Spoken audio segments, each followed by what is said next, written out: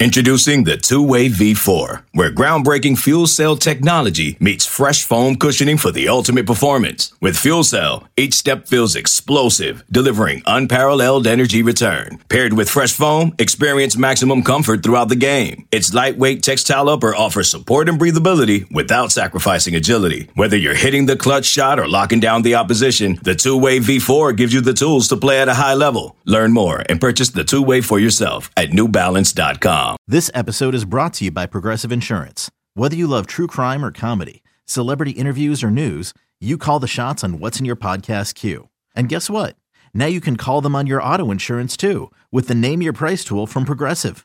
It works just the way it sounds. You tell Progressive how much you want to pay for car insurance, and they'll show you coverage options that fit your budget. Get your quote today at Progressive.com to join the over 28 million drivers who trust Progressive. Progressive Casualty Insurance Company and Affiliates.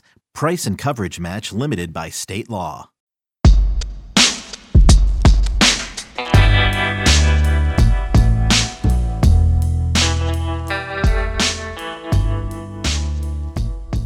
Welcome into the Husker247 podcast. I'm Mike Schaefer, joined by Brian Christopherson here on a Thursday. It has been a little bit of time since we've been able to get together and chat with each other about the very busy summer that Nebraska has already had, but we're going to do that here today. We're going to dive into the most recent commitments. But first, Brian, it's been a while. What's new with Brian Christopherson? Let the listeners know what's been going on for you the past few weeks. Give us all the details. No, I won't do that to people. I went to my family's cabin in Minnesota, extended family. I don't want to make it seem like I'm made of money or something. I'm not. It's not mine, but I have access to a family cabin in Minnesota that is shared by multiple families in the extended party, and went fishing and all that stuff. But the thing was, when I was up there, I think when I left, Nebraska had 9 commits. Not to bring it immediately back to Husker football, but every time I looked at my phone, which to my credit was only every 2 to 3 hours, I did pretty well. There was a new commit, and by the time I came back, I think there was like 20 commits in the class. So it was nuts. It was nuts. It was definitely nuts. But before we get there, what else happened? What else occurred in Minnesota? I am famous now. I was on Carlos Correa hit a home run at the game we were at Target Field, and the Bally Sports broadcast for the Twins caught me pointing up to the sky, sharing with everyone, I guess, where the ball went, since they apparently didn't know, in the upper deck. So okay, it was a secondary shot. They went to the people who caught the ball first, and then there was me just pointing up to the sky, stating the obvious, like I do on this podcast, that's where it is. Yeah. Was it because Carlos Correa has kind of been scuffling a little bit that you really wanted to let the people know, like, yeah, you put it up there? It actually happened, people. And it was kind of the start of Correa's breakout. We don't have to get into that. It's going to be a exciting turtle race between the Twins and Guardians to October to see who can get to 82 wins and win that baby. Watching the Braves just put it on Cleveland 2 out of 3 games, and not even, they blew them out in one of them, but it's like every single guy that comes up is just scary. And then I think about Cleveland's lineup, and you get through the first 4 guys, you're like, all right, well, can take a bit of a break here, and then we'll get back to the top of the lineup again. I mean, it's just the Braves are a different team. They are loaded. It is a different kind of baseball in Atlanta. Yeah, they are. They swept the Twins as well. They didn't sweep you guys, so credit there. But on the broadcast, though, they didn't say anything. I didn't do enough that, like, Glenn Perkins, who's the analyst, said, there's just a guy enjoying his day at the ballpark or something like that, so but someone did send the clip to me. It was seen by someone that knows us, and they're like, hey, you're on TV. Did you have like a Circle Me Bert sign or anything like that? No. Wasn't that a thing for a while? Like, didn't Bert Blyleven just circle people on Twins broadcast every game? He used to, yeah. He's no longer on the broadcast. They did have. I know that he's gone, but I feel like that'd be a good throwback to just bring to the stadium. No, I did have the new Twins hats on, which you guys think are disgusting with the M and the star. You call them the Marlins hats. I bought one because I'm loyal to the squad, and I figured I have every other Twins hats. I at least have to throw this in the collection. And I will whisper this. That hat has grown on me a little bit. Like, I like how that hat fits in my head, and I look at it in the mirror sometimes, and I'm kind of talking myself into the logo. So I'll have to have some dialogue to try to convince you guys it's not that bad of a hat.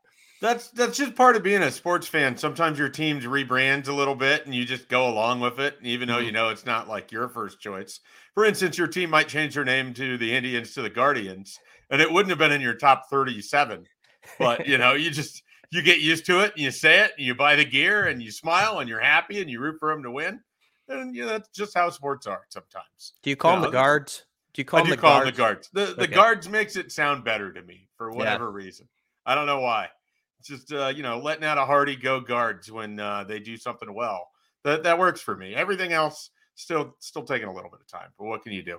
All right, let's move on from our delightful baseball banter, and we will jump into recruiting. So among the additions, and you were back for this. I mean, you were back. You were back for Carter Nelson. You were back for Kawan Lacey. You talked to Kawan Lacey. We could dive into that a little bit. I guess I did, yeah. You were around for there's been so many. I can't even, like, if you're like, hey, Mike, who are the last 5 guys that committed? It would be Ja'Cory Barney. It would be Carlin Jones. It would be Carter Nelson. It would be Quinn Clark. Oh, yeah, Quinn Clark. And then I don't remember who went first between Rex Guthrie and Kawan Lacey, but whoever the second guy was would have been the 5th. Those are the last 6 commitments, so to the best of my knowledge. I think you're right. That was impressive that you could even do that. Where do you want to start? Let's start with so let's focus on we did a lot on Carter Nelson. We've talked about some of those other guys. Let's actually start with Kawan Lacey. You talked to him about his commitment after his visit. What is Nebraska getting with running back Kawan Lacey from Lancaster? Yeah, you pronounced it how it's supposed to be, I think. I've been working with Will every day on my pronunciations of things in Texas. Yeah, we got to get to know like everything about that state, it feels like, and just like know it like it's Nebraska, like I've already told Shelby our next 12 vacations are going down to Texas. We're going to get familiar. Yeah. Kawan Lacey is a guy who can go all over the field. I mean, that's the first thing he wanted to stress, I think, in the interview is, yes, he's going to be listed as a running back, but he met with Garrett McGuire on that trip a lot and really liked him. Garrett McGuire, by the way, just on a huge roll the last month. But Kawan Lacey's a guy, I said, well, what do you see as your strengths? What are the weaknesses you're working on? And his strength set, he said, is I feel like I can do a little bit of everything. And that's what I'm planning on bringing to the table at the next level. He's also looking forward, which you love to hear from a back, to like Big Ten football and proving that he's that type of back who can go into those overcast days in late October and early November and be a grinder. And I think that was appealing to him. EJ Barthel did a nice job, of course, from his end of it. And, I think it is comforting, of course, first off, when Nebraska, whenever they get a quarterback in the class, but when you get that guy who's sort of the running back who you can kind of really point to, I think that also relieves some angst from the fan base when that happened. So I think it was a big deal in that way. Did you, did he give any sense as to why Nebraska felt like the right fit for him? I mean, that's the thing that's so remarkable is that a lot of these Texas guys, and we'll get into Carlin Jones in a minute, but a lot of these Texas guys just sensed like a really strong connection with the staff, but also just feel like they fit with what Nebraska is trying to build. What did Kawan Lacey have to say about why Nebraska specifically was good for him? People can say this is cliche or it's part of the hype machine or whatever, but we're just passing on what people say. And I think in a lot of interviews you do and the ones I do with recruits, family always pops up. It's just like, yeah, they walk away and they feel like, like even the guys who are newer to the program, like the first year players, I think sell the recruits on like, yeah, they are what they say they are. So far, like in the guys who have been here, 6 months, their experiences match up with what they were told as recruits. And they tell that to the guys who are considering what to do. And that means a lot. And so I think family was a big part of it. And also the other thing that always comes up is just, they can play off this for a while. Rules background in the NFL and that staff just having that familiarity of what it takes and what people at that level are looking for. We can never oversell that, I think, as far as to what that means to a 17-year-old kid who ultimately wants to play on Sundays. And they're like, well, these guys, they've been in the front row of that. They know what it takes. And maybe I'll follow them and see what they can do for me. All right, moving on from Kawan Lacey, and before we get to Ja'Cory Barney and to Carlin Jones, real quickly, tell me about Ken Clark as a player. What do you remember about him as a running back? Because it's like probably about 3 years before I'd have any real grasp of Nebraska football. And I think Quinn Clark is one of those really sort of interesting guys Nebraska took in June, because he's 6'5". He's not married to playing wide receiver. He actually feels like there's a good chance he could grow into being a tight end. But this guy just wanted the chance to work out for the staff. And I think he's still a little bit on cloud nine that they went ahead and offered him. So what do you know about Ken Clark? Because I think this is a huge deal for Quinn Clark. But I'm curious what you remember about his dad. Yeah, you're buttering me up with that. I mean, that's just like my kind of talk as you get into late 80s Husker football. And the first game that, of course, will come to everybody's mind is against Oklahoma State. Mm-hmm. They beat them 63-42. Barry Sanders, of course, was at Okie State and was as advertised. Barry Sanders put on a show that day too. But Ken Clark, I believe it was Nebraska's first play from scrimmage. It's on YouTube. People can find it. I think it's a 65, 70-yard run. He uses his hand to keep his balance on a play that probably should have been stopped for 5 to 10 yards, and he scoots all the way to the end zone, and Pavelka's going nuts. And I just remember that play. And that was also the night, if people want to link it to famous sports moments, that Kirk Gibson hit the home run off Dennis Eckersley in Game 1 of the World Series. Wow. A's Dodgers. I can say that since Bruns isn't on the pod today. But yeah, so that happened. But another game I think of was they beat Oklahoma that year 7-3 in just a rainstorm where the AstroTurf field was basically like an ice rink. And Nebraska scored on its first possession, didn't score again the rest of the game.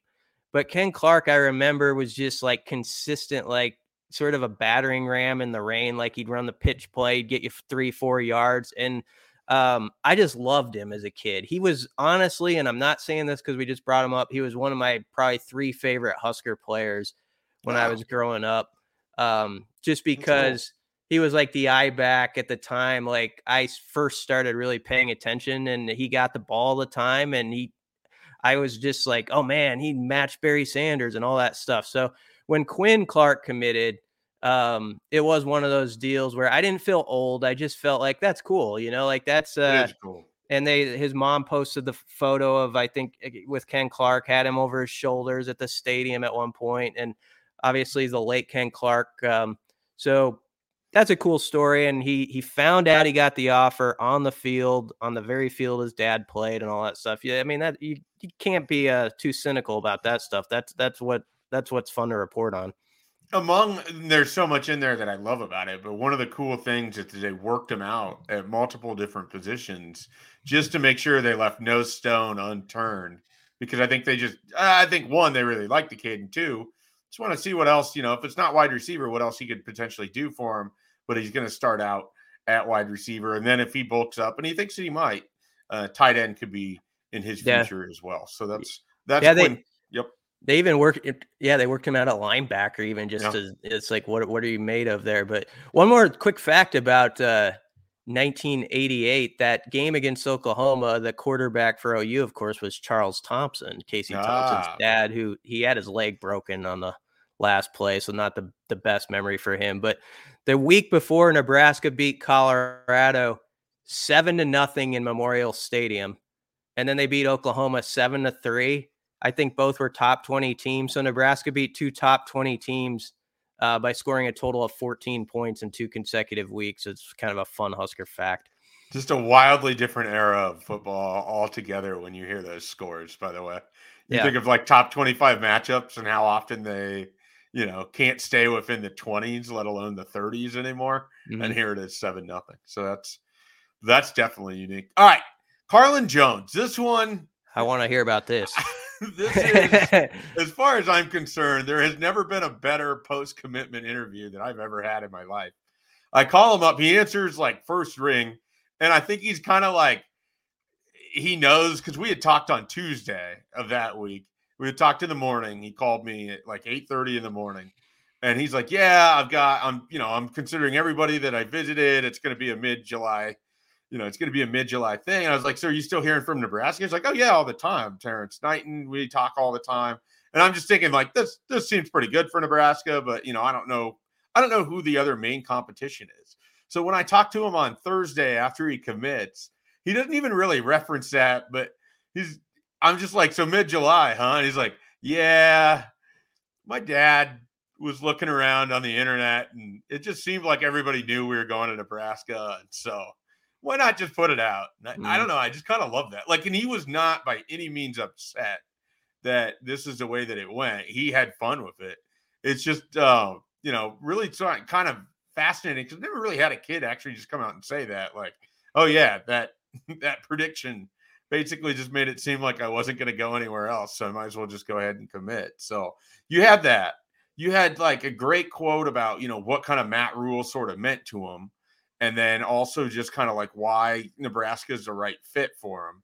You have the quote about how the Texas boys are going to be coming up to Lincoln and the Texas schools. And I think he was referencing TCU and UTSA, both of which he visited, were apparently asking quite a bit about his interest in Nebraska and trying to suss out the if they were the main factor there. And so you have this quote about how the Texas schools are going to be worried because the Texas boys are leaving the state now.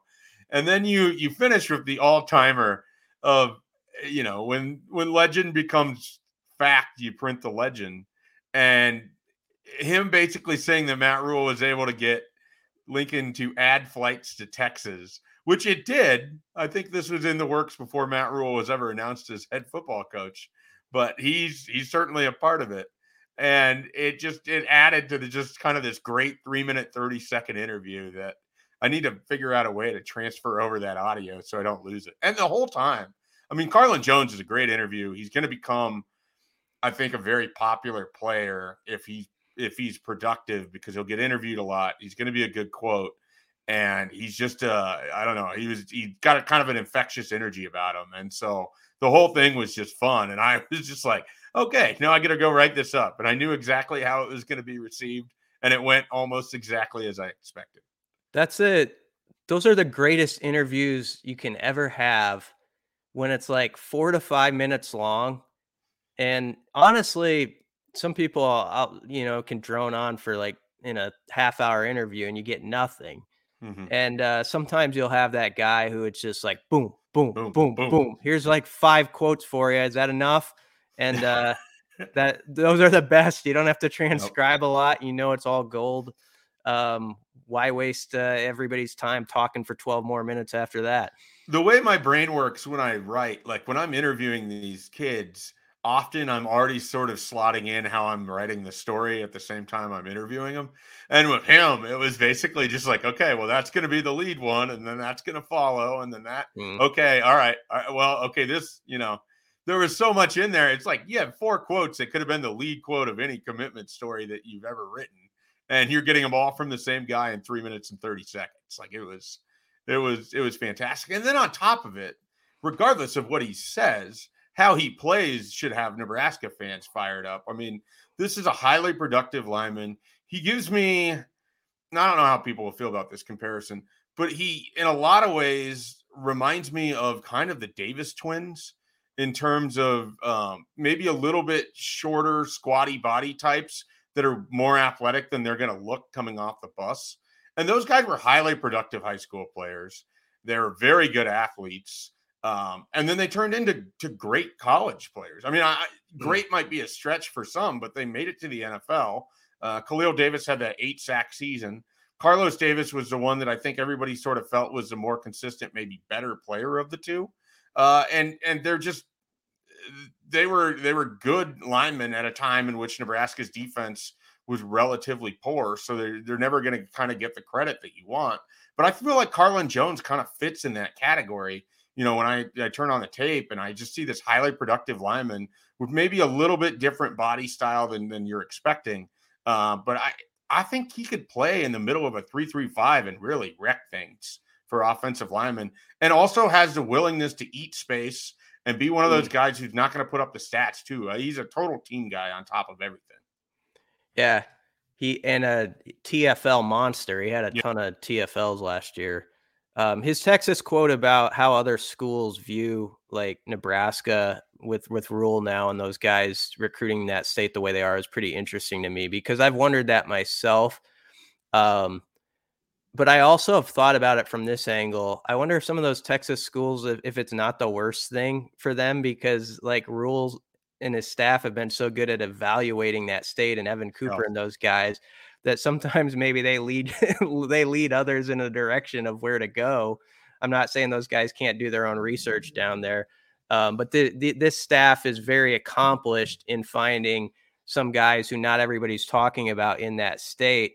And so while my first instinct is, man, they must be really annoyed that like you basically have Nebraska acting as like it lives in Texas, like it's a Texas-based school, they're also getting the benefit of seeing some of those evals that Nebraska has. And so that goes both ways, I think. It's really interesting because the class of teams that you're going to see them for a lot of these Texas guys are that TCU, Baylor, Texas Tech. We might see a little Texas A&M. I can't think of a single Texas guy that they've gone after where the University of Texas is sort of another primary competition there. But then you think about it, really, and even ignoring Texas A&M because it hasn't been pretty for Jimbo Fisher. I mean, Baylor's been really good. TCU's been really good. Texas Tech, I think under Joey McGuire and this year forthcoming, could be really good. And so when I say that they're recruiting against that sort of second tier of Texas schools, that maybe doesn't sound like the compliment that it should be. But I mean, if Nebraska's pulling in comparable talent to what those schools are doing, that's a good spot to be in right now because those are healthy rosters. One of them just played for the national championship. Fans around here would have been ecstatic if Dave Aranda was the head coach. And we're currently living in this world where Nebraska and Texas Tech are going to be sort of circling each other for recruits for the next year plus. So the whole thing is really kind of interesting when you think about Texas recruiting. And then when you step back and you look at where Nebraska's getting some of these guys and who they're going against, I think it's a good measuring stick of the type of program and where they want to be too in short order. Circling it, Texas Tech and Nebraska circling each other, but yet friendly about it. Like they're buddies still. It's Corey Blanchard, runs the recruiting for Texas Tech. That was an interesting interview he did on Twitter Spaces because James Blanchard, I think you mean. Oh, I'm sorry, James Blanchard. Yeah. That was fascinating. First of all, you did a really nice job on what was a lot to probably sift through there. And if people haven't read this, it's up at Husker247. James Blanchard, who is the director of player personnel, is that right? Yeah. Yep. At Texas Tech, used to work for Matt Rule at Baylor, and it's a really strong insight as to what Nebraska is getting, and really why all of these coaches seem to have such reverence for Matt Rule as well, and not just coaches, but the recruiting staff too. You know what? He's an example also. You know, when Rule put this staff together in Nebraska, at first some people are a little taken aback because, some guys are younger. They don't have like as full of a coaching resume. But then you see a guy like Blanchard down at Texas Tech as an example of someone that Rule's just like, this guy is useful. Like he was he was basically just like a guy who loved recruiting and was a big fan of it. And he was posting guys that people were missing. And Rule was like, he knows what he's talking about. And they just hired him, like after he was posting on message boards, according to what Blanchard said. And so he's always going to, I think, be indebted or have great respect for Matt Rule and Evan Cooper for that. But that shows you like Rule's willingness to trust his instincts on a guy who maybe he's not your traditional hire in a way, but who cares? Like he knows what he's doing, and that's all I care about. So that part's really interesting. Yeah, and all of that leads up to the Ja'Cory Barney commitment, which occurred on Saturday night. He had a live stream on Instagram. And leading up to this commitment, the week before, he had just been at Miami. And all accounts were basically Miami was the heavy favorite. He had previously visited Nebraska and Texas A&M and liked those places. But it's just, hometown kid, it's Miami. And yet, Nebraska just behind the scenes went to work, didn't care what the public outlook was, didn't care what the crystal balls and the recruiting prediction machines and the forecasts and all of that stuff said. They just went to work and they kept working.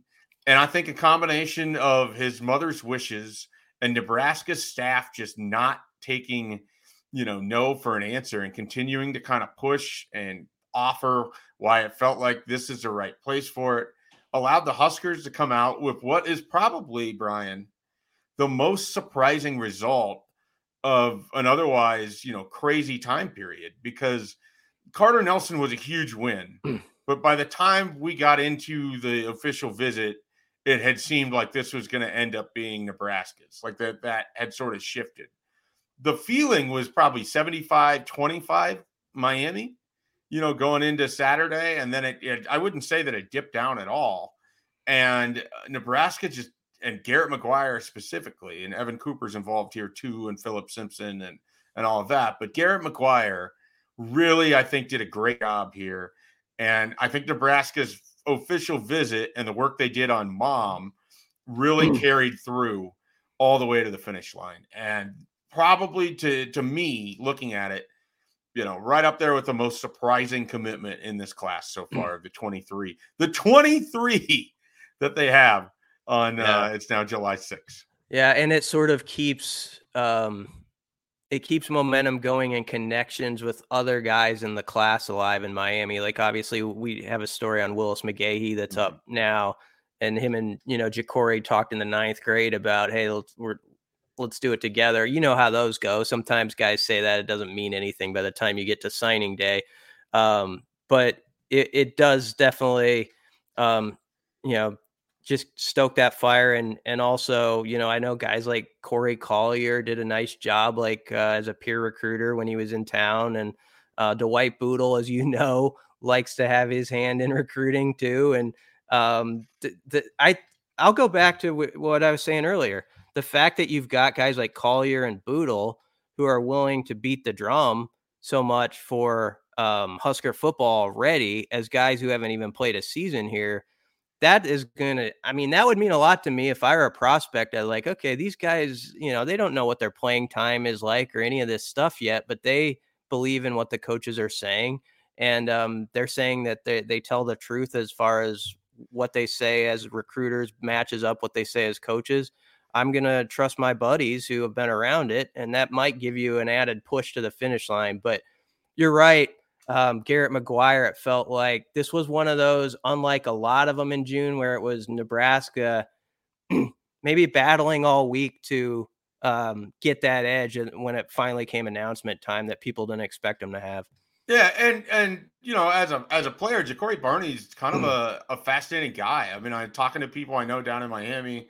They loved his athleticism since an early age. He's been a guy who's played quarterback, wide receiver, running back, defensive back. He's someone in a 7-on-7 that's going to be effective on both sides of the ball.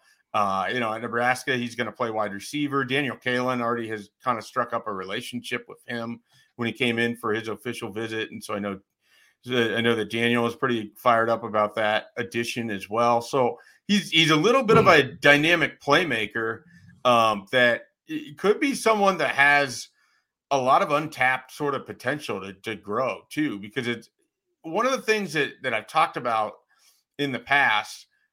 The best thing that happens for some of these players is in high school, you sort of have to do all of these different things. When you get to college, most of the time you get put into a system where you get to focus on just one thing. And so instead of having to play defensive back and wide receiver and running back and wildcat quarterback or regular quarterback, he's going to come to Nebraska as just a receiver. And I think that sometimes helps those guys out that, it's great when you're good at a multitude of things, but sometimes when you get to a place and you can just focus, you really sort of expand and grow as a player. And I wouldn't be surprised, I've talked about that with different people in this class. I wouldn't be surprised if Barney fits in that category as well. So that was another big recruiting win. All right, we're going to take a quick timeout. When we come back, we're going to dive into the most indispensables Huskers list. We'll run through the, what do you want to say? Top five? Top five sound good to you, Brian? That sounds great. All right, we're going to run through the top 5 of our most indispensable Huskers for 2023 when we return here on the Husker 24/7 podcast. Another day is here, and you're ready for it. What to wear? Check. Breakfast, lunch, and dinner? Check. Planning for what's next and how to save for it? That's where Bank of America can help. For your financial to-dos, Bank of America has experts ready to help get you closer to your goals. Get started at one of our local financial centers or 24/7 in our mobile banking app. Find a location near you at bankofamerica.com/talktous. What would you like the power to do? Mobile banking requires downloading the app and is only available for select devices. Message and data rates may apply. Bank of America N.A., member FDIC. When you need mealtime inspiration, it's worth shopping Kroger, where you'll find over 30,000 mouth-watering choices that excite your inner foodie. And no matter what tasty choice you make, you'll enjoy our everyday low prices, plus extra ways to save, like digital coupons worth over $600 each week. You can also save up to $1 off per gallon at the pump with fuel points. More savings and more inspiring flavors make shopping Kroger worth it every time. Kroger, fresh for everyone. Fuel restrictions apply. Most indispensable Huskers time. This list, which, by the way, BC wrote every single one of our 23 plus to probably the honorable mentions. So he basically carried this whole thing by himself. He did all the math on it. It was pretty much a BC project from start to finish. All Brunson and I really had to do was send our list over, and we both missed the deadline by about 10 days on it. So credit to you, Brian, for dragging that one to the finish line. You were Ken Clark in the rain against Oklahoma, just churning out yards when it looked difficult. So we appreciate that. That's what June, July content is sometimes. Not this June, because we actually had actual news happening. But I like doing it, so it's no problem. But so we want to do the top 5. Should I go through those? I can go through. Actually, I'll name 10 through 6, and then I'll go right to 5 because let's do that. 10 was Teddy Prohaska. 9 was Nordine Newely. 8 was MJ Sherman. 7 was Nash Hutmacher, who I think might have improved his stock in a thing like this by 8 to 10 spots by what he did like in the spring and just the way coaches talked about him. 6 was Quinton Newsome, who some could say could be higher, and maybe I don't remember what you had him at. I thought I had him at 1, but I had him at 3. I don't know why I thought I had him at 1, but I do think he's the best player on the team. So maybe Quinton? That's why I had him at 1. Yeah. All right. Here's number 5, Luke Reimer. Yep. What do you think about that? I think that's a good spot for him. I don't know if we've had this conversation or not. He's probably as interesting as a guy to me in this 3-3-5 as anybody else in Nebraska's defense, because I think from an athletic standpoint, he is, really gifted. He is very, very fast, and people see that, when they have the game on. And I think in a scheme that's built on disruption and quarterbacks not necessarily knowing where he's coming from, I could see Luke Reimer having like 4 or 5 sacks, and within those 4 or 5 sacks, just like 2 of them that just completely blow up a quarterback's day, like maybe a strip sack or, like a 16-yard loss because he's just getting chased down or something like that. Like I have this vision of him in this 3-3-5, and maybe it's because I played way too much 3-3-5 in the NCAA football realm on video games, and I love to blitz with my linebackers. But Luke Reimer's athleticism, I feel like Tony White just looks at that as a central piece of what they could do on defense. And so for me, the big question with Luke Reimer isn't how productive he can be. It's can he stay healthy for 12 games across 13 weeks? If they can keep Luke Reimer healthy, and I'm looking specifically at that stretch that starts after the final non-conference game with Michigan and Illinois, and you get a bye week in there, you need him for that October-November stretch. So if you can get him through those first handful of games and he's good to go, then I'm going to feel a lot better about everything. I have no doubt about his productivity. It's just been hard for him to stay on the field at times. Yeah, and he has had some Saturdays where he's been amazing. I mean, he's had 16 tackle days. He had the game a couple of years back against Buffalo where he had just a bunch of tackles and he had a great interception. He should have been a touchdown. They marked him out at the 1. The one thing he doesn't have on his resume, and maybe this comes in this scheme, is he actually doesn't have a lot of like sacks and TFLs and some of that stuff you'd expect maybe from him. I think it's like 1 or 2 each of the past 2 years. I can't remember the exact number. And I kind of thought that would be higher, especially if people remember when he burst on the scene. It was that game against Northwestern, I think during the COVID year, when he had like 1.5 sacks, had the type of play you're talking about. The 2020 Northwestern game, right? Yeah, where he blew up his QB, almost got the fumble himself. Incredible. Yeah. He's all over the place. He can have days like that. Now, where it's interesting at his position, and it makes it hard to project how high he should be on a list like this staff has really talked up John Bullock enough so that people better not be sleeping on that and what his role could be on this defense. I mean, Matt Rule said John Bullock, I think, can play at the next level. It's not just about him like maybe starting or playing some snaps. John Bullock's going to be part of this. Nick Henrich is coming back from that tough injury. So what's his status, you wonder? There's Chief Borders who's in the mix. There's, obviously they're kind of different positions, but MJ Sherman and Jamari Butler are listed as linebackers. They're more of your jack guys. Mm-hmm. But that whole collection of guys and how the pieces exactly fit together, there is some mystery to it, I think, even for guys who in most years you just like put Reimer and Penn, like he has this, this many tackles over the past 2 years. Of course, he's going to be the dude. I think he probably will be, but it'll be interesting in camp that he solidifies that. Absolutely. Number 4 is Ty Robinson, who's always like in the top 5 on this list, like for the last 3 years or so. And I'll let you go run with what do you think about Ty Robinson? What's got to be next for him to, I guess, kind of meet the expectations people have kind of built up for him over the years? Yeah, I think I'd like to see a little bit more productivity and just in terms of your traditional stats. I mean, there's not a lot of TFLs and sacks and disruptive plays. I mean, he's been, I think, pretty durable in his time there. I mean, last year I remember him talking in the spring about how you're basically taking every rep because there's no other defensive lineman. But I think he played almost every game last year, right? Like I don't recall him being out with injury. And so hopefully there's a jump to his game. I think he's been a good baseline player, but I wouldn't say that he's been disruptive or, even what you would call like a great player at this point. So I would need to see a jump for him. I understand some of this list is just simply who would be a crushing injury for your depth status. But I just don't know that we've seen the best of Ty Robinson yet. And so I think I would like to see if he can put that all together and if he can be sort of a disruptive player. And there's nothing wrong with just great baseline competence either, but he still needs to kind of to compile a few things before he's really even kind of in the Ben Stille category of what we've seen from a down defensive lineman in a 3-man front. Yeah, I think that's fair. And you know what backs that up is last year he had a great game against, I think it was Indiana, and Matt Millen happened to be doing it for BTN. And I remember him talking to like Bill Bush and the coaches over there. And he's like, this Ty Robinson guy, like there's something there, but there can be more. Right. And it was sort of spoken to Ty Robinson, like this is what guys who have like played in the league, like think of you and stuff. And I think that he understood what they were saying and kind of took the notes and had a really good game. Probably one of the best games he's had as a Husker. So if he can have those type of Saturdays more consistently, I think that's what you're talking about, because that was one game I remember in particular where it's like, yes, that's what Ty Robinson can be. And if we could just see that all the time, it would be really something for him and this defense. No doubt about it.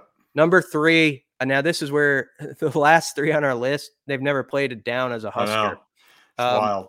But it's easy to see why they're top 3, I think. Billy Kemp is 3rd. He's just a high volume guy from his resume at Virginia. I mean, he always caught a ton of passes. He could be the punt returner. It seems like that he might be. And just the way that Rule and the coaching staff talked about him in the spring, you could tell like there's no doubt he's, going to be right up there with the number ones and probably one of the security blankets, not because of his stature. He's a small guy, but he has an ability to get open, and quarterbacks trust that. And even in the spring game, we saw it briefly. The first couple catches were to Billy Kemp for about 40 yards. So I think he's an easy number 3 on this list for me, or at least about around there. Yeah, I'm with you. I think I had him. I'm pretty sure I had him in my top 5, and the reason for that being, I think that he's your most experienced wide receiver. He hasn't played here yet, but he's someone, like you said, that they can get the ball and maybe a high volume type situation. If you can attack down the field, you let him go to work. One of the things about Billy Kemp, I think he can make some people miss too. I think we saw that in the spring game a little bit, and so I'm on board with Billy Kemp as most likely to be Nebraska's most productive receiver for the 2023 season. I think he'll certainly cash in on his veteran ability, and I think that Jeff Sims is going to rely on him at times, maybe early on, to kind of help move the chains. I think third down, he seems like he could sort of be a guy that we look for Sims to sort of connect to in those sorts of situations. We only had 2 receivers in our 23 list of 23. Marcus Washington was the other. And I think that's fair too, until it's proven, there's hope about Xavier Betts, but you just got to see it now. Isaiah Garcia Castaneda the same way. Ideally a year from now, like their guys were like, you can't live without him, like a Xavier Betts. He's like top 10. So that's the hope. The off-season buzz of Xavier Betts is really high, and I want to believe in it, but I cannot believe in it until it's consistent and we're seeing it, throughout a game and not just gadget plays. I mean, there's no one. Maybe you believe this, maybe you don't, and maybe I'm speaking out of turn here. I don't think there's anyone in the wide receivers room that has the potential of Xavier Betts. But there's a lot of guys that are willing or have outworked them or have put themselves in better spots throughout their careers. And so I think if he's able to cash in on some of that potential, he could be a really big player in a hurry for Nebraska. Mm-hmm. And it sounds like things have went very, very well there. But still, it's just we're very much in a you got to see it mode with those 2 guys. Same thing with Garcia Castaneda. I think it was he had a good spring. There were a lot of nice things said about him that I didn't think were, just said to say it. So if both those guys are just solid or better, that changes the whole outlook of the room. Well, it gives you a really nice top 4 right there. Yeah. You think about it. You have Billy Kemp in the slot, and then you have 3, potential outside wide receivers to kind of rotate through there. And Fleeks, you have Fleeks. We'll see what he brings to the table. But if nothing else, we've said it before, Fleeks is like your Trey Neal guy who I think knows this thing inside and out and can be a good mentor to people. Who did not go to dentist school in Lincoln, by the way. No. One of our listeners let us know that. All right. Number 2, this one's easy for me too. It's Ben Scott. Like I think if this O-line is really going to take a jump, a big part of it's going to be because they have that center spot figured out. They have a guy who can be durable. He has been in the past 2 years at Arizona State. He's played tackle. He's played center. He feels like center can be a strong suit. I know people in our network who covered him in Tempe think center is the best spot for him, no matter what the PFF numbers say. So I think if you thought about what would happen if he were injured too, it kind of throws everything in disarray, where you'd have to maybe move like Piper or a Corcoran or somebody to center, or play a really young guy like a Justin Evans Jenkins, or, Sam Sledge at some point could be that guy. But ideally, you have Ben Scott for 2 more years, owning that middle part of your offensive line. And he's just consistent, and everything kind of works well around him. Yeah, I regard Ben Scott as a huge pickup. I mean, I think it's right there, the 1B to Jeff Sims 1A, in terms of what Nebraska picked up in the transfer portal to get a veteran offensive lineman that can provide a steady presence, especially at that center spot, is huge. And I think that, Nebraska's going to benefit up front from the return of Nori Nuili, who I think number 9 on the list. Hopefully the return of Teddy Prohaska, and he's able to give you a full season. and they're going to benefit from having a veteran like Ben Scott. And I think they already have. I think that he seamlessly fit in with the group of offensive linemen over there. I mean, I know I've talked to countless number of offensive line recruits that have talked about how just close those guys all seem and how it seems really genuine. This is a dangerous thing to say, but here on July 6th, I feel like the offensive line is in a good headspace, at least going into the season. And there's some confidence there that they can turn this thing around. I mean, I feel good about a guy like Bryce Benhart. He had a great spring. I mean, he physically changed, kind of how he looked. And I thought he had a good spring. You talk with the coaches and you hear some whispers over there. They're happy with him. And I think Ben Scott, is definitely a part of that. And having that right in the middle of your offensive line is always a big thing. I'm interested who the sixth guy is. Like, there's who's sort the of sixth man. Yeah, there's 6 and then separation, but I'm interested who like actually isn't out there right off the bat. And I'm not trying to be the negative Nelly here. I mean that in a good way, but I think Ethan Piper is a veteran that some are sleeping on. Like I feel like people sort of pencil in like Corcoran here, and we'll see. They love Piper. I think this staff. Piper, you were I think around him at the start of spring when he did his media session. And you talk about an example of someone who's just fired up about this, like what's going on and what he can be in it. And I think, gained confidence, even though the O-line as a whole didn't play that well last year. I think individually he thought he made some steps that he can carry forward. And so, I don't know. Piper, they had Nuri at right guard and Piper at left guard and Corcoran at left tackle. But if Prohaska's left tackle, where do you put Corcoran? It'll be interesting sort of how they work that out. Yeah, that's going to be one of those big things. What happens with Turner Corcoran and kind of what they choose to do there. And then don't forget Henry Lutovsky's probably knocking on the door too. So if you do have some injuries or some nagging things going on, they have some depth.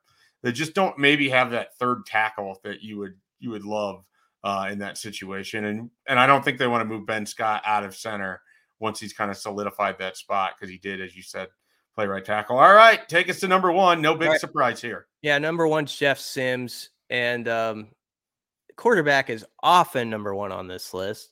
I think, though, especially in this case, even though we haven't seen Sims in a Nebraska uniform, he does have a lot of experience at the college level. We've heard all about the traits that the staff believes in as far as, his arm talent and just also his football smarts and how he can pick things up. And then I think there is uncertainty behind him. You'd have to, if we're just being real here, Heinrich Harburg had a very good spring. I don't care what anybody says about the spring game. I mean, the day one, a lot of us on the outside are like, is he going to stay at QB? Yeah. And then a week in, you realize like, oh, maybe he's the backup, that conversation shifted very quickly. So that's what you would call taking advantage of your practices to put yourself in that spot. Chubba Purdy, I know everybody thinks the book is kind of written on him and what he can do. He did have a good last week and a half of spring ball, according to the coaching staff, and they're kind of curious to see how he can take off of that. But there does feel like a gap, especially when you watch that spring scrimmage, between just how everything looked when Jeff Sims was out there and then when he wasn't. So, of course, he's number 1. And, he's going to have to take care of the football, going to have to bring up his completion percentage a bit. But what's interesting, Schaefer, is the last time we had access over there when spring was ending, Casey Thompson was still technically in the program. And I think some of us thought he might be leaving, but he hadn't left yet. And I think to the general public, it was still very much like people aren't ready to have that conversation or be like, Jeff Sims is one of the top 5 most recognizable names in the state and all this. Like, that wasn't settled yet. And so when we go back there and meet with those guys, like, in a month, few weeks, it's a different scenario now, as he is truly the guy than even the last time he did an interview. So that'll be kind of an interesting dynamic. We've talked about this. I go back to that quote that Matt Rule had about Jeff Sims, during signing day, when he talked about how NFL personnel guys are already sort of drooling about his traits and everything. This is a guy that for 3 seasons largely probably underachieved at Georgia Tech and wasn't in the best of situations. He could be someone that with a fresh start, I mean, we have him at number 1 on this list because Nebraska doesn't have a great depth chart situation, and we don't know what the offense is going to look like, and he has some name value. There was people that thought he was going to be a star coming out of high school. So there's a track here where Nebraska ends up with a quarterback that could be a pretty special player. And I think the people over there think that he has that ability too. It might take him some time to adjust to a different league, to adjust to, different coaches. But I would caution anyone, let's see what this looks like in November. Because if it's a little slow at the beginning, I don't think that's unfair for that to be an expectation. Because I just want to see how this thing builds up over time. And he's sort of like Luke Reimer to bring this all full circle. The biggest thing sometimes with Jeff Sims is they got to make sure he can stay healthy. He's yet to play 12 games in a full season. They've talked a lot about the quarterback run game. I'm somewhat dubious about that because I just don't know if you can really commit to running your quarterback a bunch if you can't stay healthy. But I am very interested in what Jeff Sims looks like, probably as much as anything, with that opening kick at Minnesota here in 7 weeks? 7 weeks, 8 weeks, something like that. It is something like that. The play that I think of from the spring game that excited me was when he spun out. There's someone coming free. I think it was Cam Lenhart. And when Sims made that spin move and he just took off and got 7 yards, if he can be that type of guy on 3rd and 5s, who can keep it going, that's going to be the biggest deal of all. I think he doesn't have to be a guy who on 3rd and 4, you're like, this is a design run play for Jeff Sims. But if he is that player who on those plays in the second quarter can keep a drive going and change field position by that one bit of elusiveness, that's going to be a huge deal for this team in these close games. I recall asking Cam after that game if he thought he had him. And he's like, yeah, I'm still not sure how I didn't. So yeah, Lenhart definitely thought he was going to have a big collegiate moment there in his first spring game and just kind of got left in the dust a little bit. We'll have to go next pod or next week sometime. We'll have to go freshman heavy because Lenhart and Princewell did an interview last week with the radio network, and he's gained 20 pounds and he wants to be 255. And we're just going to see more from those players than we've seen from first-year freshmen at those particular positions in the past, and we got to get used to that. And I'm excited. We don't have as much access in the summer, but there are some freshmen that arrived, in late May and early June that I would not write off with there's going to be some guys that are going to force the 4-game redshirt thing to have to make some tough decisions. There's a lot of newness and freshness with this team, and that's to be expected with a regime change. But there's a lot of things that I'm still very curious about. And I'm really looking forward. And this is words I don't say very often. I'm really sort of looking forward to things getting started here in August to see what we can kind of suss out, because there's so many different parts. Like it almost feels like we're covering a whole new team, Brian. Oh yeah. I can't wait for this season. And we try to, honestly, it's a job to try to get excited about every team and like, okay, what could this be and that be? But there was some staleness that set in. It felt like in certain eras by year 3 or 4, we were just like, nah, I don't see this changing dramatically. And there's just a new way of doing things, and that, like you say, just like how Tony White's defense actually looks in certain aspects, I don't know for sure. And that's really interesting, and how certain guys fit within that. And just, I think their willingness to play young guys, and maybe they'll take some lumps, but that's okay. You're growing from it. And then the fact that you've got kind of an awesome schedule to start. I think like you're playing a Big Ten game on a Thursday night off the bat, going to Colorado in a game that'll get a lot of national attention. This is just a pretty cool setup. So it's not false enthusiasm from my end to talk about this team right now. I think it's really interesting.